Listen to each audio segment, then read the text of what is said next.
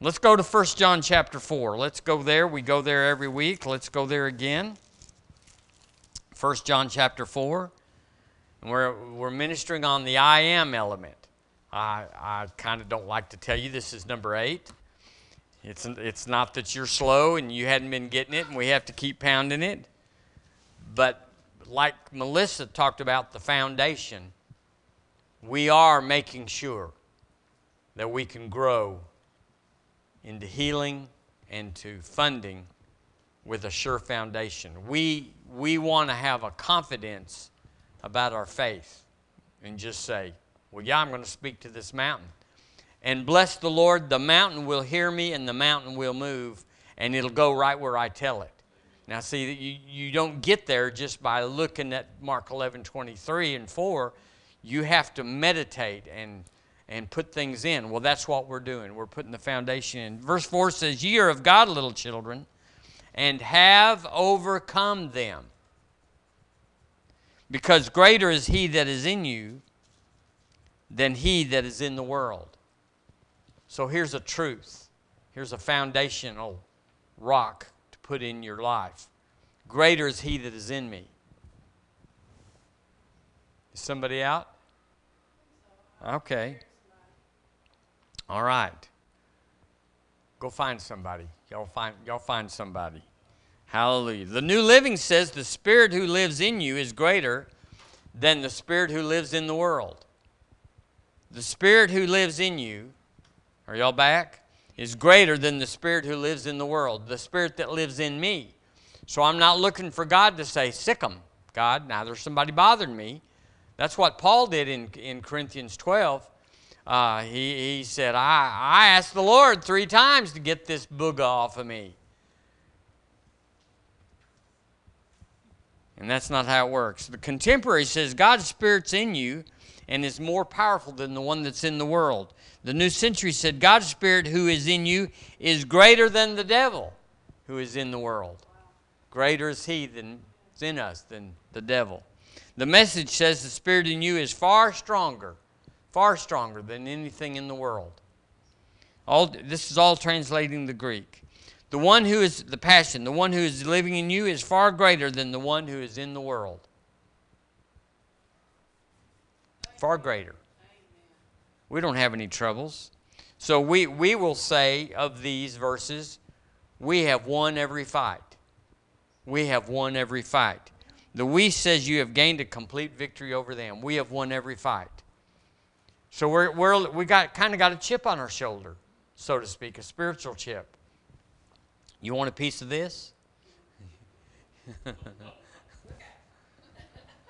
I mean, that's how we are.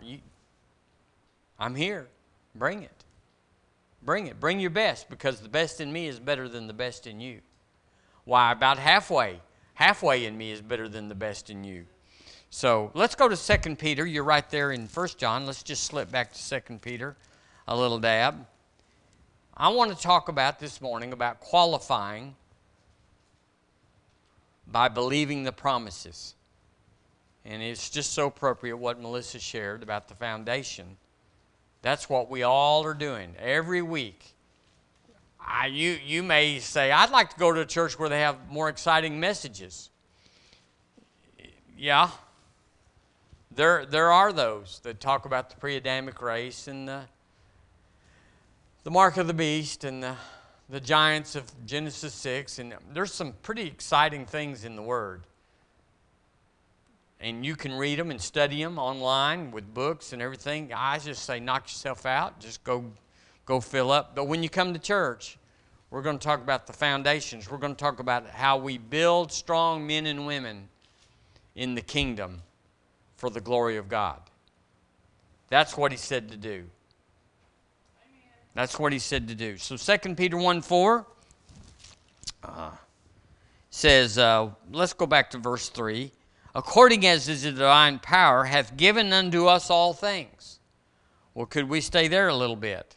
His divine power hath given unto us all things that pertain unto life and godliness, through the knowledge of him that hath called us to glory and virtue, virtue being the power of God, whereby because of verse 3, verse 4 is true, whereby are given unto us exceeding great and precious promises. Well, that would be because they come from someone that's exceeding and great. They're not your brother-in-law that says, if you'll loan me 20 today, I'll have it back to you on Thursday.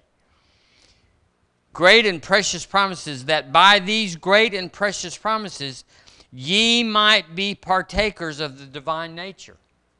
Y'all want to be a partaker of the divine nature. And he said one of the benefits is having escaped the corruption in the world through lust. One of the most stark things that I can think of as a grandfather is thinking about my grandchildren having to go through this world right now. It's just like, okay, I made it to the other side. No matter what happens, no matter how this plays out, I'm good. But my sugars, they're little, they're young, and they're just, the world is stacked up against them. And then you got the crazy world, the gender world, and the gay world, and the race world, and all the worlds that are out there that are trying to make their cause known, when the fact is that Jesus makes our cause known. We win at everything when we get Jesus, but they're trying to win through this other stuff. And then this stuff with Israel and the hatred that's going on, all of that. I really, my heart goes out to my grandchildren, that they're what's ahead of them, and how we can protect them and how we can guard them, because we went through a World War II and Korean War and the Iraq War and all that. That never did really affect us. But what's in our children, grandchildren, is really affecting them. The Amplified says, by means of these, he has bestowed on us his precious and exceedingly great promises. Now, if we were to believe that, if we were to put the word exponential in there, we were to say this is one of those scriptures where God runs out of adjectives. He uses the most superfluous adjectives that there is, and exceeding abundantly above, and all sufficiency in all things, that you may abound to every good work. Every once in a while, he gets over there and just uses these superfluous things that it's like he runs out of he exhausts the language.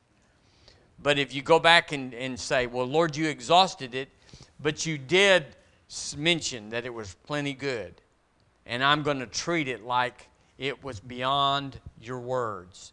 This is so precious, this is so exceeding, this is so amazing, that I ought to treat it like it's the most precious thing that I've ever beheld and held. Lord, this is your gift to me. The promises are the culmination. It's the coup de grace.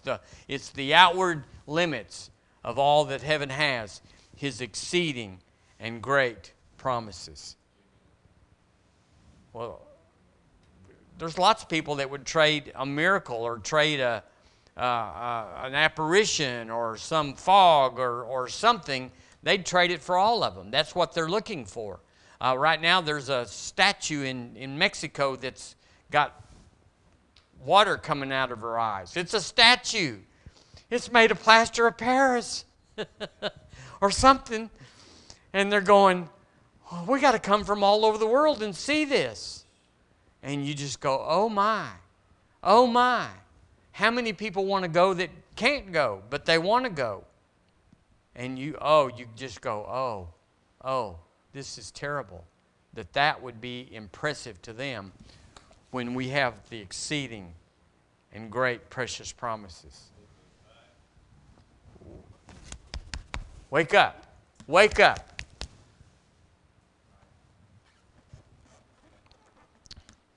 So I believe, this is just me, but you measure it on your own, that the promises, believing the promises, is the qualifier for the greater life. When Jesus said, I've come that you might have that life and have it to the full, have it to overflow, he was talking about the promises.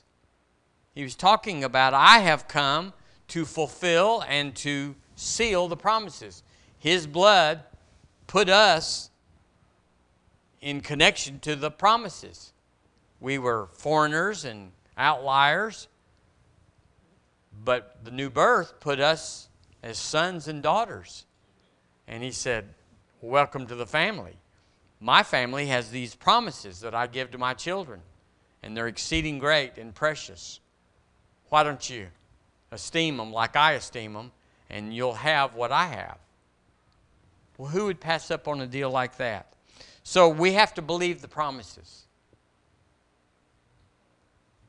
The problem or the challenge is that we have two systems that are operating simultaneously in our lives. We have our spirit man that can believe, but we have this thing up here, this organ that facilitates information that can also fake or counterfeit a believing. And we can say, I believe in healing, and quote the scripture, by his stripes we were healed, and go into a discourse about it. And this down here be completely empty and void. So we try to qualify this way, but it won't work until we qualify it this way. And so we have to discern that. We have to knock that head out and knock that mind out and that soul and say, you're a counterfeit. I need you to cooperate, but you have to come in line with what's down here. We're not going to come in line with you, because the first time a symptom comes back, the first time the doctor says, well, I don't like the look of this, our head blows up. Are y'all here this morning? So you got to believe them. When we believe the promises, when we saturate our spirit, we meditate. That's the word, meditate. We take a scripture apart, like 1 Peter 2:24. Himself bore our sins in his own body on the tree, that we, having died to sin, should live unto righteousness. By his stripes ye were healed. When we take every word and look it up, because you can look it up. Everybody's got a concordance and everybody can look up every Greek word there is. Never believe that I know any Greek. I just know how to look it up and cross references and make sure that it's not some denominational slant that's not right. But that's all I do. You can do it. And you meditate it. Should live unto righteousness. What does that mean? You ought to know what should live unto righteousness means. Live right. Live right before God. Live like God would live. Live like Jesus lives. What does that mean? Should live unto righteousness. Being healed is living unto righteousness. God never said, yeah, that's sick, and I made that, and I have a purpose for that, and I have a reason for that, and you can't understand that. But someday you'll know. That's not living unto righteousness. And then by whose stripes? You got to know what that means. You got to know the covenant speech. You got to know the blood that's in the stripes. And the transformation. That Jesus became the scapegoat for us, not literally, but he bore them and took them away for us. He bore them and took them away. And so you just study it and you get in there and you look at it every day. And you meditate on it until it goes from this that's up there and it starts to descend into this, or not descend, but move into this, where when a symptom comes up, there's a response that comes from here before it can come out of here. We override this with this. We override, we rule, we dominate, we become single with the Word, the great and precious promises. And then we start winning. But people are frustrated. They blame God. They say the promises are empty because they're believing up here, and they say, but I've got it. I nailed it. I know what it says. But it's head. It's assent. And it's not true. Faith moves mountains. Optimism never did. So we have to know that. Amen. Ephesians chapter 1. Would you turn there? We've got a few minutes. I've come to persuade you.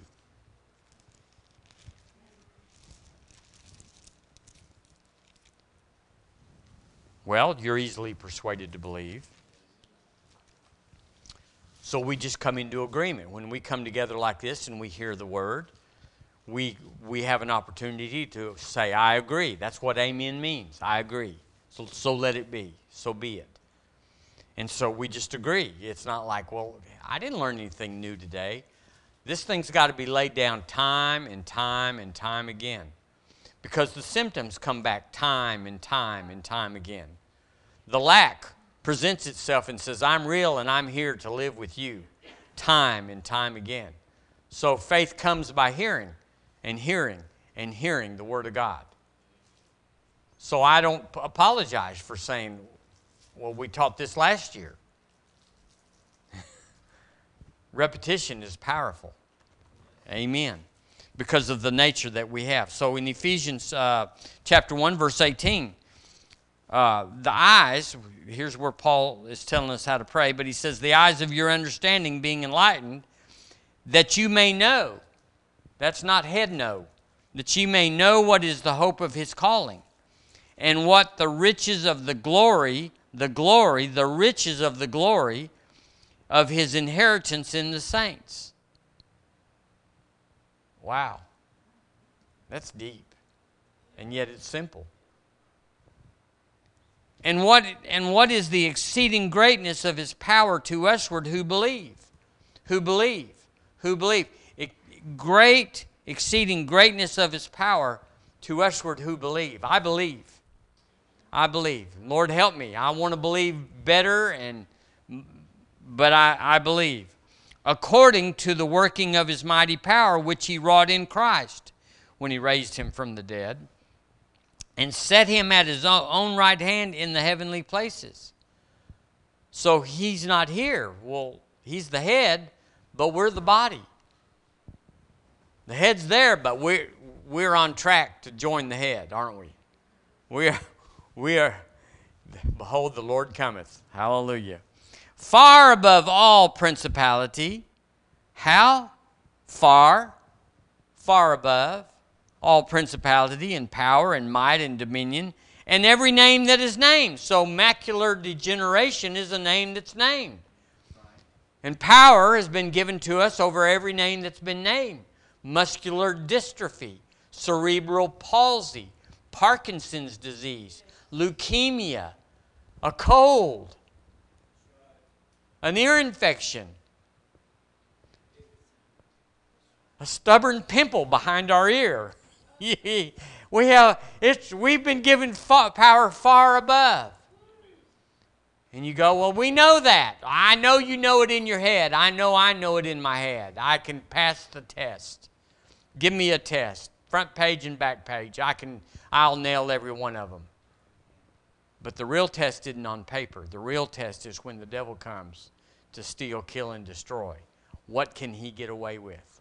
The measure of a man's character is by how long it takes for the devil and at what level he has to resort to convince him that he is not who he says he is. That's the measure of a man, of a woman, is how long does it take? Well, it depends on if you're living a life of conviction, which we all do about the new birth. We have to transfer that over to, I will never be sick again. You can't say that. The devil will attack if you say that. Well, yeah, day and night, night and day, that's what he's already doing. He wants to kill you. He wants to kill you. Every plan, the reason you wake up every day is because every plan has failed. We're under the protection of the Lord, but he wants to kill you.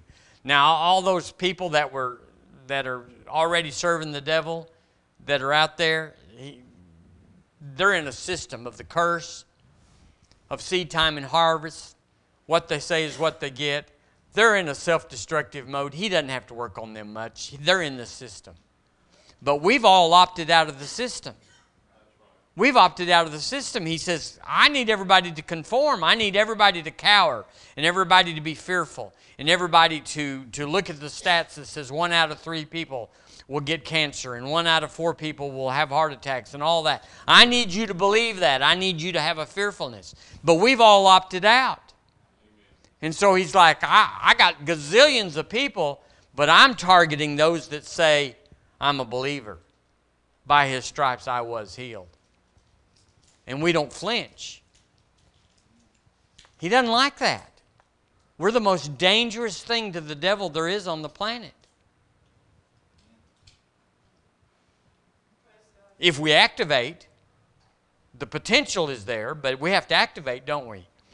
Far above all principality and power and might and dominion and every name that is named, not only in this world, but also in that one which is to come.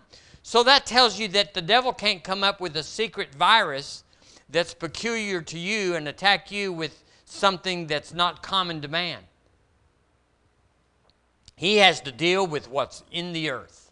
He can't create anything. Y'all remember that? He can't create anything. Matter of fact, the truth is, he doesn't like this, but he's a created being. Right. Jesus created him. And he has nothing of his own. He has nothing of his own. He perverted the creation. But the devil is a created being. It's like, Jesus, I did that. I mean the original, the angel of light.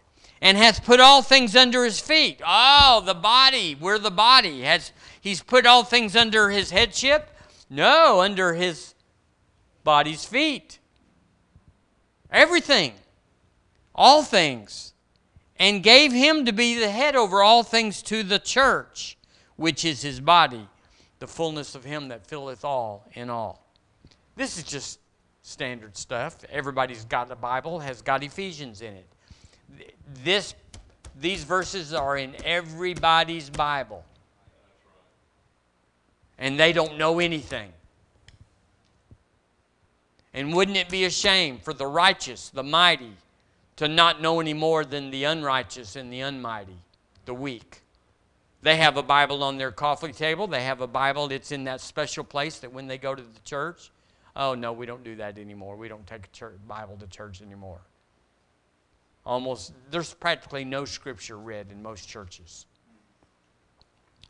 Why does the devil come? Because they're great and exceeding great and precious promises.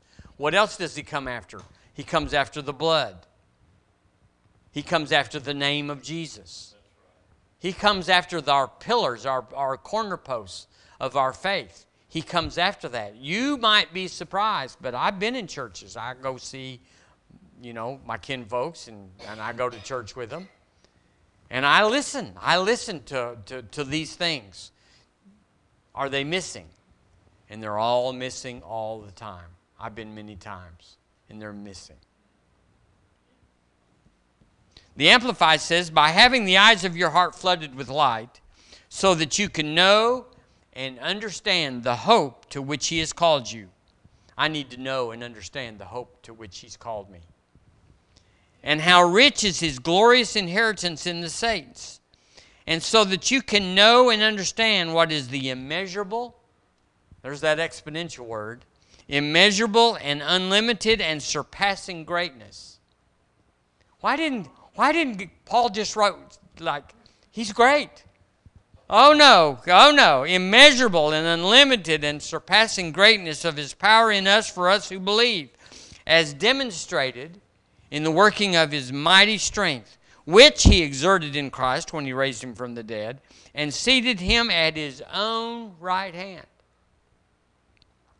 in the heavenly places, far above all rule and authority and power and dominion, and every name that is named, above every title that can be conferred, not only in this age and in this world, but also in the age and the world which are to come. And he has put all things under his feet, and has appointed him the universal and supreme head of the church. You might not get all that. That may be so many superfluous and so many exponentials. You go, I got lost in that. Just know it's kind of like lawyer talk, kind of like boilerplate. He covered it all. All you got to do is say, the lawyer says, sign this document. You go, what is it? It's good. Just sign it. We believe, don't we? Amen. Did y'all know the devil can't read your mind? All he can do is listen to your words, and he thinks that when he hears your words that he's read your mind. So he doesn't have to read your mind. He just listens. Unless you don't speak. Or unless you only speak the Word of God. You're quoting the exceeding great and precious promises. And then he doesn't know what you're thinking.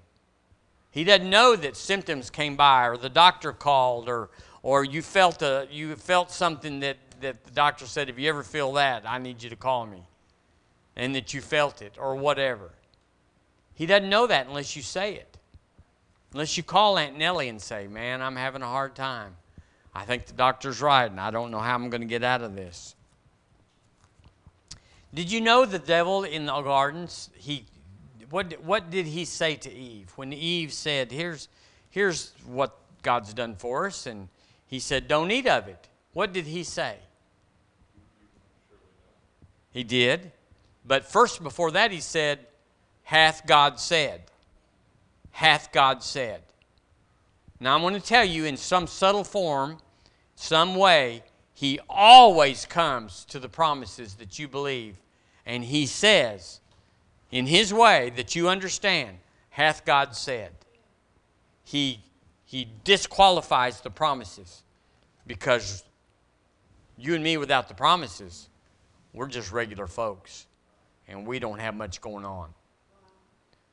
So he says, hath God said. Just expect that when you launch out on the promises, he's got a counter-offensive. He's got the things that the planes put out when the missiles are after them, and the missiles blow up those countermeasures. That's what he does. Romans 12:2 says, Romans 12:2. I'm going to read that.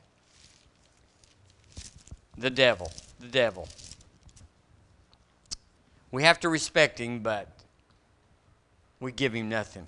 Verse 2 says, and be not conformed to this world.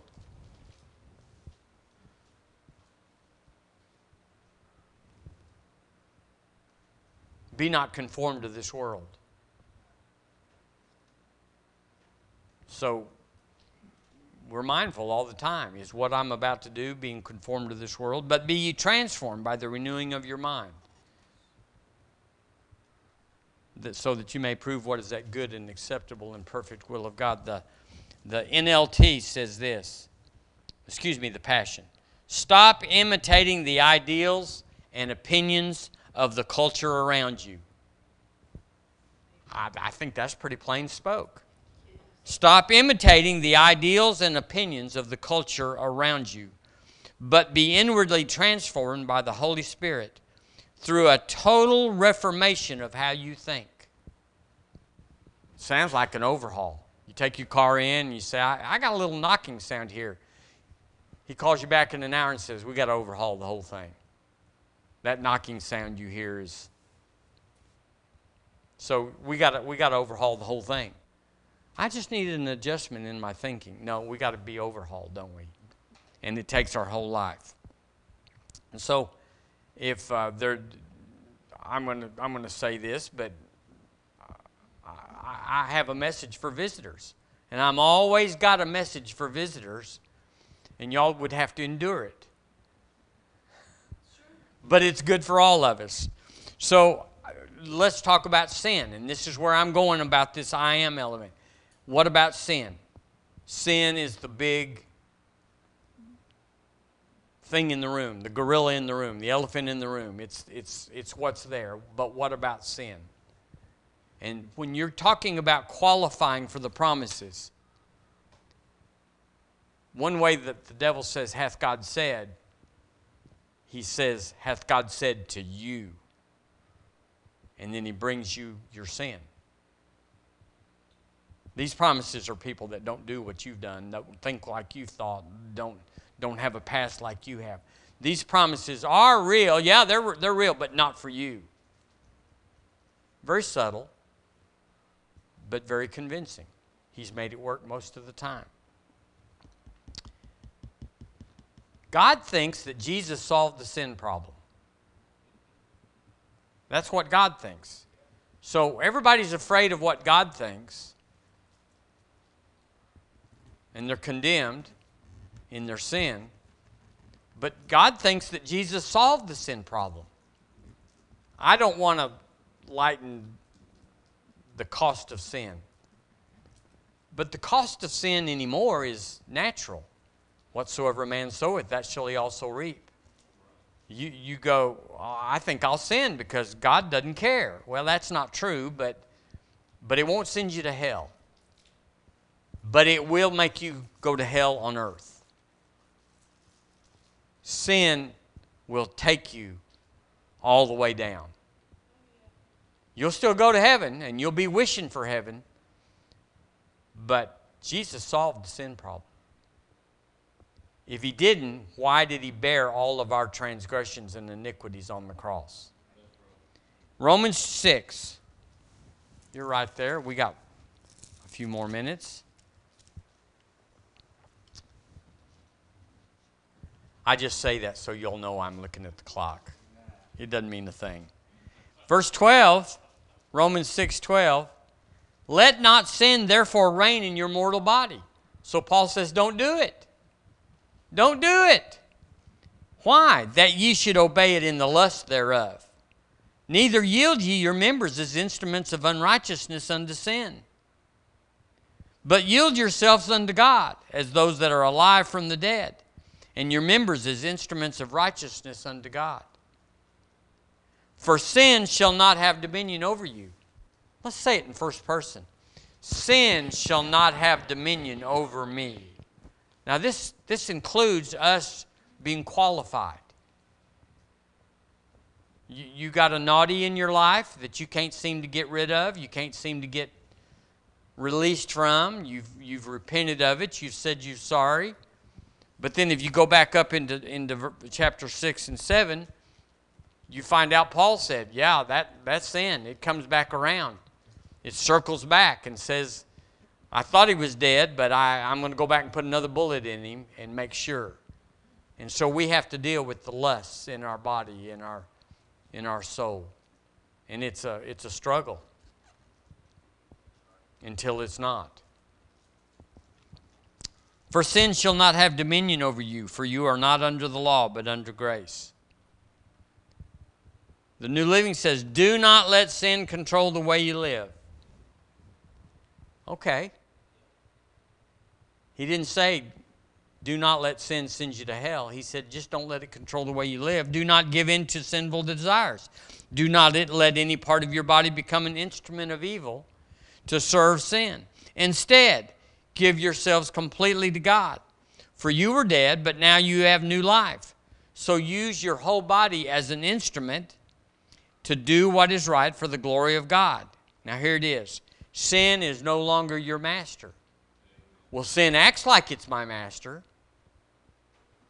Could y'all say amen there? Sin acts like it says, hath God said? God hadn't said you're released from this sin. This thing's sending you to the bottom. It's sending you to the pit. He's good, hath God said? No, God did. God was saying that about the good people, but you are not one of them.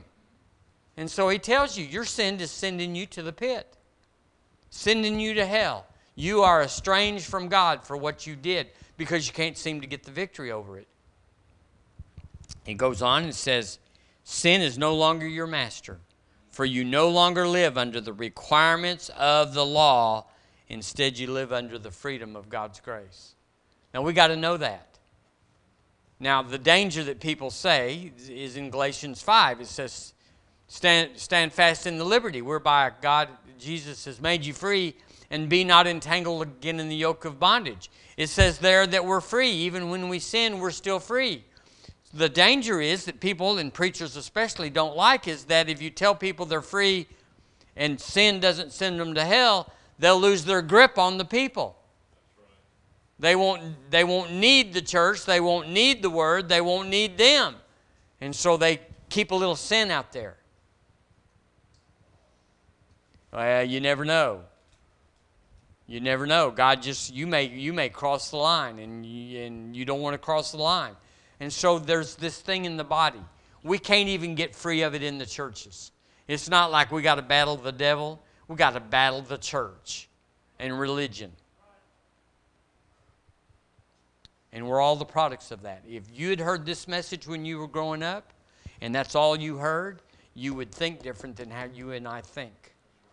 We wouldn't be undoing and remodeling our house. We would have just been putting some paint in the bathroom and taking a wall out in the kitchen instead of leveling the whole thing down to the foundation.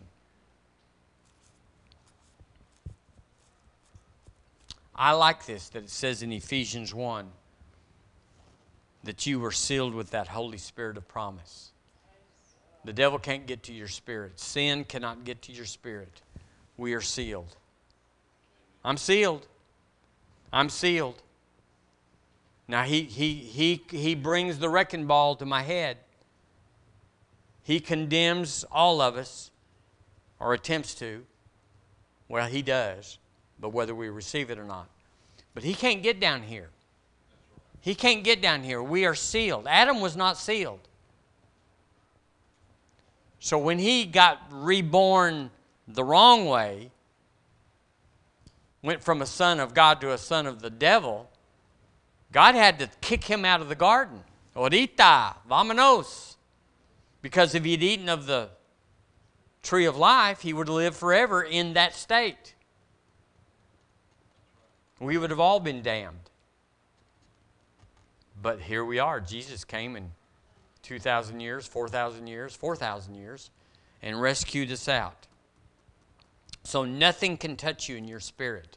And I'm here to tell you, this thing about inner healing and this thing about you got a broken spirit, you got a sick spirit, you got a grieved spirit, it's not true.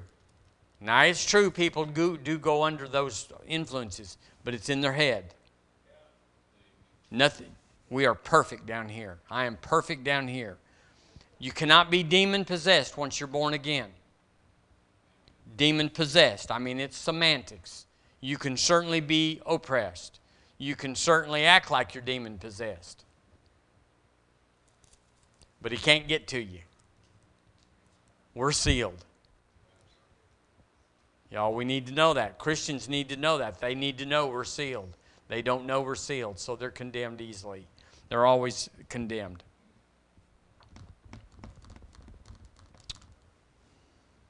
Well, I'm going to go to 1 John 1:9. I'm going to skip all this other stuff.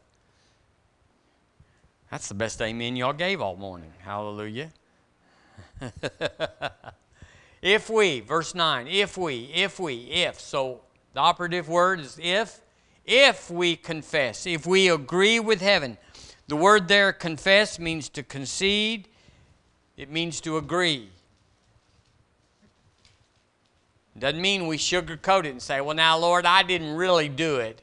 If Johnny hadn't been there, I wouldn't have done it, but he made me do it. And you're not agreeing with heaven, are you?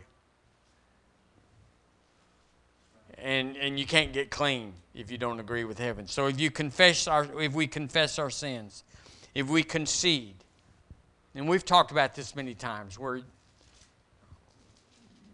you need to not leave anything unturned.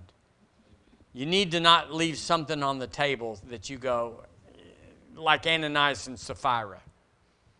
That was a bad move on their part to not tell the truth. What if the Holy Spirit knew all along what exactly happened? What if he did? Well, what if he knows about our sin? It's good. It's right. Bring it all up. Bring it all. It's against me being a wife. It's against me being a husband. It's against me being a parent. This thing is against who I am in the Lord Jesus. I mean, you wring it out all the way. You don't make it up, but you wring it out.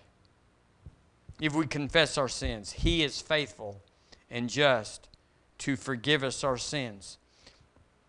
The reason we need to even mention this is that the very thing that we talked about sin not being in our spirit. The Lord doesn't just doesn't just forgive the sins we confess. Because what if you missed one? What have you missed one? Well, it could be there's a lot of stuff that you don't know about that you did or didn't do. He's already forgiven us. There's a big thing in the body of Christ going on right now, or had been, where if you've got unconfessed sin and Jesus is coming back, boom, you're here. You're going to stay. You don't get to go. It's just not the way the Lord works. It's just not in line with His character. So He says He's faithful and just to forgive us of our sins. That's why we wring them out.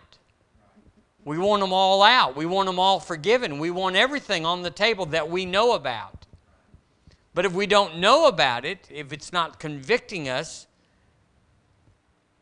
then it's not that it's okay, but it's not being held against us. Holy Ghost convicts us of sin because we're standing in the middle of traffic and He doesn't want us to get run over. So He says, let's quit that. Let's get out of traffic. And to cleanse us from all unrighteousness. Now, y'all know this, but let's just say it on tape. The word talks about, I looked it up, the ministration of condemnation. That condemnation has a certain value. There's therefore now no condemnation to them which are in Christ Jesus, but preachers use it a lot, and we as parents have used it a lot, where we condemn and it affects a positive result. So it does have a certain amount, but it's never right. It's never right. It's evil, even though it does yield some good sometimes. So here He says, cleanse you from all unrighteousness. Where does that happen? Well, we were never unrighteous down here, were we?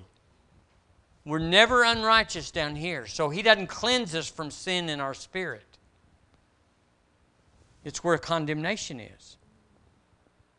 Where we just like, man, I am just dragging around. I hate what I did. I've asked the Lord to forgive me, but He never did send back anything saying, ditto, I got that, yes sir. And so I'm here without any confirmation that He forgave me. And so I'm just dragging this thing around. Cleanse us from all unrighteousness. He takes it out. We confess it, we agree with it, and He takes it out. The sea of His forgetfulness is one scripture. Removes us as far as the east is from the west is another scripture. The only thing the Lord can do, and He can do anything, is that He can forget. He can put our sins in that place where so that if we dare bring it up and say, Lord, I'm back again, and I know I did this, and here I am back again, we're not syncing up with faith and the Word. He's not there. You go, well, yeah, He's really there because God can do anything. I don't know, but that's what He says. He said, the sea of His forgetfulness. I'd go with God. I'd go with the Word. I'd go with versus my feelings. Well, I still felt bad. Well, you didn't go in there and cleanse everything and put the blood on it. Put the blood on it. Put the blood on it. Isn't Jesus wonderful? It's just better. Every time we open the Word, it's just better. Every time you go in the Word and read the Scriptures, it's like, this is almost too good to be true. Hallelujah. Now, if we're wrong about the rapture, if all of us are going through the tribulation, which we're not, or if people can sin themselves into hell, believers can sin and do something terrible and run off and not repent and they're going to hell. Just always remember, it doesn't change anything about your life. What He does doesn't change what you're going to do. And it's not something that you can talk to people about that will change how they're going to live. You can't tell people, well, if you do that, you're going to hell. Preachers have been doing it for eons. Yes. They are skilled and honed in their craft of just as I am without one plea. Yes. I mean, that when I was at home and listened to that, I mean, he knew everybody in the house. There wasn't anybody there. But we went through the same old Saul. So let's just concentrate. This is my thing. Let's just concentrate on people, on things that are positive and good and life-changing. Whatever we can do, the Lord loves you. Let me pray for you, and He will heal you. That's good. What if He did? What if He actually healed them? They'll remember it. They're not very good at thanking. Only 1 out of the 10 lepers came back.